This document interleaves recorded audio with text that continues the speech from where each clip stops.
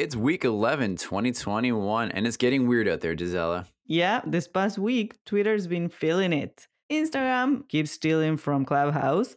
And I think we should explore what non fungible tokens are for those who are not currently invested in digital art. All right, let's get to it.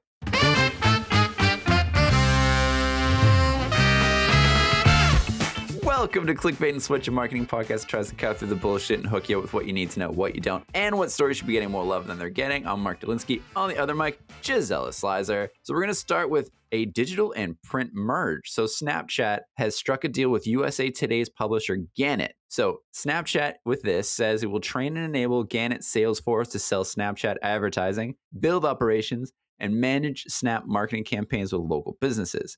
They already have connections with hundreds of thousands of small businesses across the US. And this is just a continuation of Snapchat developing more tools for local businesses. Like in the past year, they developed a Snap Map where businesses were able to be featured on their little map. I would say it's a pretty brilliant little partnership that they're doing right there. And this is said to be the first of many. It seems like a mutually beneficial arrangement, no? If we think of how digital advertising is changing, this is where you can loop back and go listen to our past episode about that. And also, print has unfortunately been dying, basically. So it seems like a good connection. Yeah, I mean, real world publishers like Gannett and digital publishers like Snapchat, they're both looking for these relationships that can help them survive. Shopping local and local businesses is one way that they can both do that. And, you know, both of them are parasites that need new hosts. So this is how they're finding them.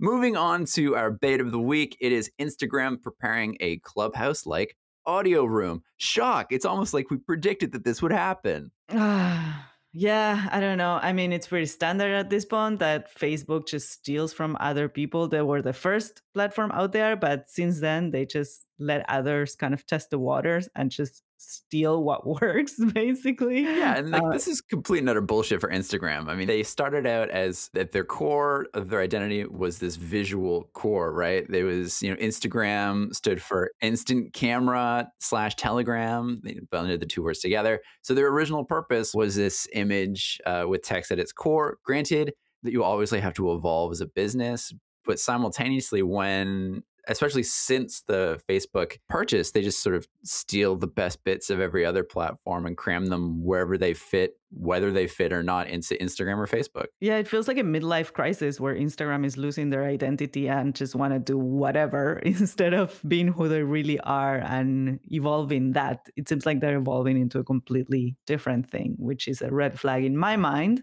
However, Clubhouse is only available in iOS right now, and Instagram is releasing this new feature on Android. So there you have it. They identified a bit of a market gap, if you will, and they're going for it. Yeah, I mean, they're already annoyed with Apple, so why not go try and win over elements of Android at the same time? But as you like to point out, as you're a huge WhatsApp user, you know, audio is a huge part of WhatsApp. So they already had the know-how in-house, so they can just roll it out onto Instagram. Yeah, it's an easy win for them. It's just a sellout more than a win in my mind, but anyway. All right, let's move on to something that's kind of big and cumbersome, and that is cryptocurrency talk. New segment. Let's just talk about cryptocurrencies like everybody else. But in specifics, we're going to talk about non-fungible tokens, which is slowly but surely creeping into the world of digital content. So a non-fungible token, an NFT, is a silly little word, but it's a unique digital certificate that states whoever owns something digital, like a photo, piece of video, or other form of online media, it's a certification of that ownership. Yeah, so basically an NFT is a way for non-physical things that you can own through the internet. So it's also a way for artists or for creators to monetize digital assets, which were previously free. So it is an interesting new development. The whole reason why this is possible is because of a cryptocurrency related technology, which is blockchain. You may have heard about blockchain before. Blockchain is not a cryptocurrency on its own. It's more of a tech of sorts. The way blockchain works is basically a sequence of blocks, right? It's a chain. So every block has a thing that identifies it as a unique block, but it also carries a copy of the thing that identifies it as unique for the block that came before it and for the block that comes after it. So it's impossible to fake it because basically you break the whole chain and it pops up. So, because of this feature, it's also something that some people are using for the creation of cryptocurrencies like Bitcoin.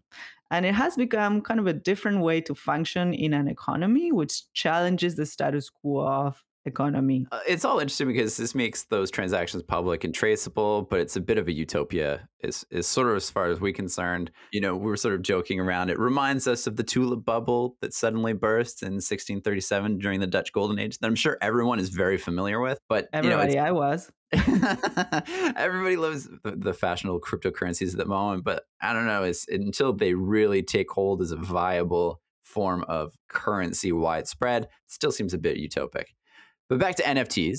Gisela, enlighten us about NFTs. Using this type of blockchain tech, a publicly accessible digital ledger, which is a document in which a company accounts are recorded, by the way, in case you didn't know, like me.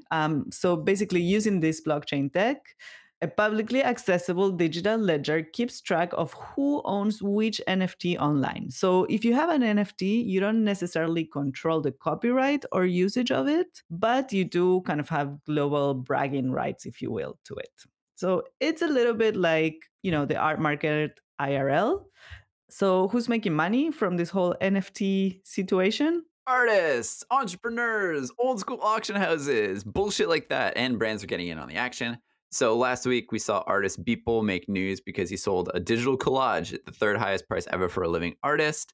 It was the first time that Christie's has ever offered a digital only piece of art with an NFT to guarantee its authenticity, which is silly. I don't know. The whole thing seems like it was just like the $1 million homepage back in the day where the dude sold pixels to create the big website. Whatever. But for digital artists, obviously these people are known as creators. This is encouraging news because you can start making money from some of your digital stuff that otherwise would have been a bit difficult to quote unquote monetize.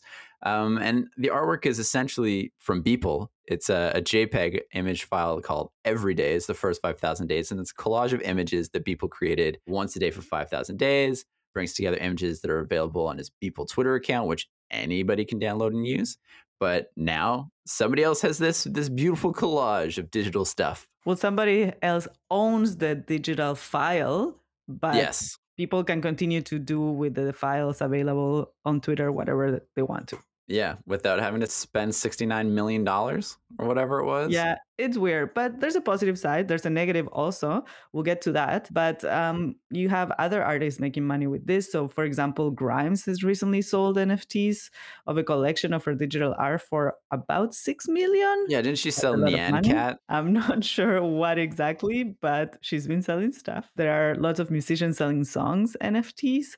So the music is available through Spotify, Apple, whatever, but the original files are owned by whoever bought the NFT to it.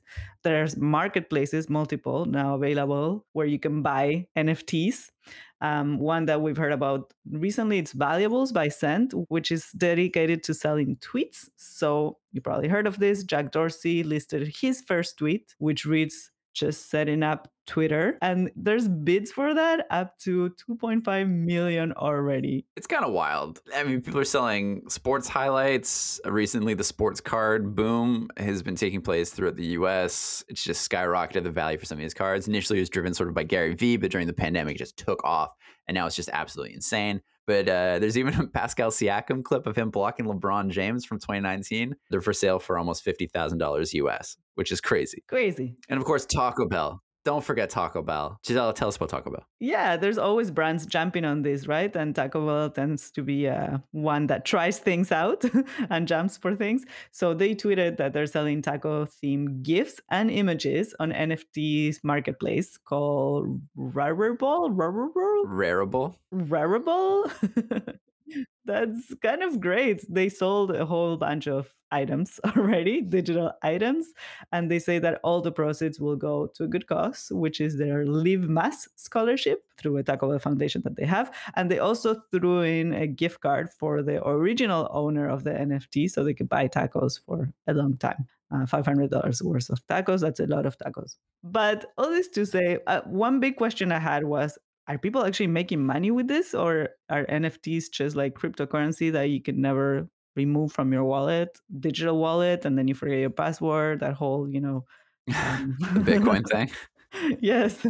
But no, people are actually making money. You can exchange NFTs for real money, NFT money that you make. It gets confusing, right? Yeah. The whole cryptocurrency thing to me, I just kind of close my eyes when I see it pop up. But maybe that's just because I'm ignorant. No, I think it's hard to grasp and to understand, and it still feels very non-mainstream, even though if it's been on the news and it's becoming more mainstream, it just feels weird still. Like the some of the marketplaces, like this valuables by cent. Hmm. If you check in, like I googled it, I checked it out, and if you go to how this works, you land on a Google Doc. Like it just doesn't feel legit. No, maybe it's just the doomsday prepper in me, but all of this is like, this is all non-physical. But then again, so are our bank accounts these days. Everything we do is non-physical. Yeah, that's it. And there is a big problem with blockchain and the way blockchain works, which is an environmental concern because the energy required to create each of these blocks in a blockchain It's massive. huge. Yeah, it's massive. So you had a couple weeks ago, I think, ArtStation, which is an online art portfolio platform with a sort of marketplace for artists where they can sell their artwork, and the company takes care of printing, shipping, and all of that. They wanted to start offering NFTs, and they had to take it back because the artist community was outraged and complained a lot about the environmental concerns that come with this. So there you have it. Anything else? No, it's pretty good. Did we unexplain anything as opposed to explaining? We might have created more questions than we deserve, but the whole cryptocurrency thing combined with digital art, it brings to mind all the stuff that's often levied against the art market in general, which is just a way to launder money and tax evade and all that sort of stuff by, you own one thing, you donate it to a museum, you get the tax write-off, and it's a way of just avoiding paying taxes for some wealthy participants in the art market. But this is the world we live in, and those are the rules we have. Anything else you want to add, Gisela? I think that's plenty of deep thoughts for 1 week. So I'll leave it at that. Remind people to subscribe and share if they like, and rate. That's very important. Ratings help. Thanks again to CloudRig for providing support for our podcast, and these opinions, all of them and all the facts, correct or incorrect, are our own. Thank you very much. See you next week. Bye.